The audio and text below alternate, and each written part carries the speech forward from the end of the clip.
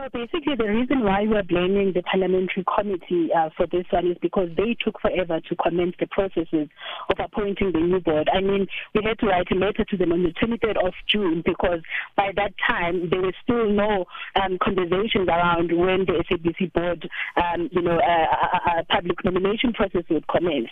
So we had to write to them to remind them of their duties, which is something that's totally unacceptable because as an oversight structure, it should know exactly, when the SABC board term will come to an end and commence these processes well in advance. So that's why we're actually putting the blame on them because now the committee is blaming, the State Security Agency for the delay. But had these processes started in advance, we would have made an allowance for this delay because it's not even the first time that SSA, vetting delays, and this is something that they know that happens every time.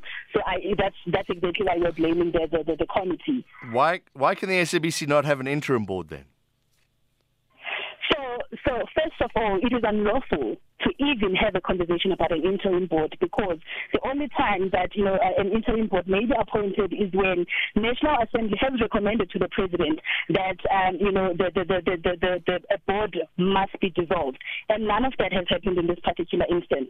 And even before for that recommendation to actually take place, there needs to be due inquiry. We're now looking at whether the current board has failed, to follow the SABC charter, or whether it has actually failed to carry out its duties. And none of that has taken place. There was no board that was dissolved. There were no inquiries. There was no due inquiry held into the current board at the SABC. And I actually think that they've done a great job to restabilize the SABC. But so it is definitely unlawful to even have such conversations. And then again, the interim board itself will have to go through the vetting system that is actually delaying the current process. Okay. So what's the way forward? If there is no board on Monday morning when everybody comes to work, how does that affect things? So, I mean, it's detrimental to the SABC. I mean, who do the executives account to, first of all?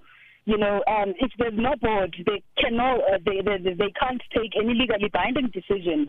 The law actually says that in Section 3 of the Broadcasting Act, it says that 9 members need to be part of the board in order for it to correct.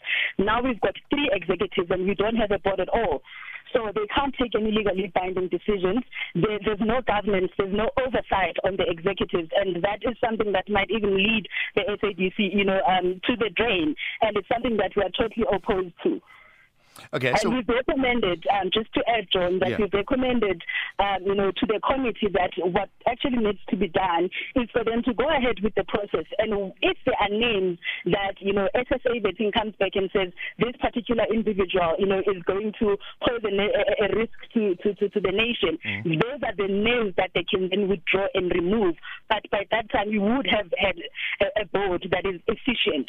And I'm sure that process would only affect 1 or 2 members, but it can't be the whole board that the SSA vetting results will come back and say none of these people are suitable to join the board.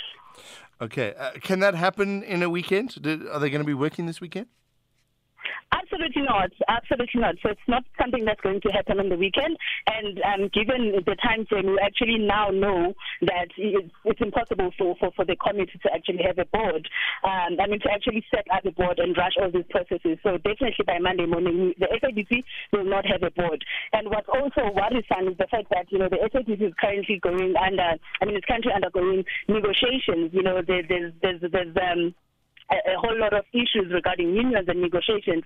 And if there's no board, how are the execs supposed to carry out and make, those decisions? Because at the end of the day, there has to be an accounting body that the executives report to.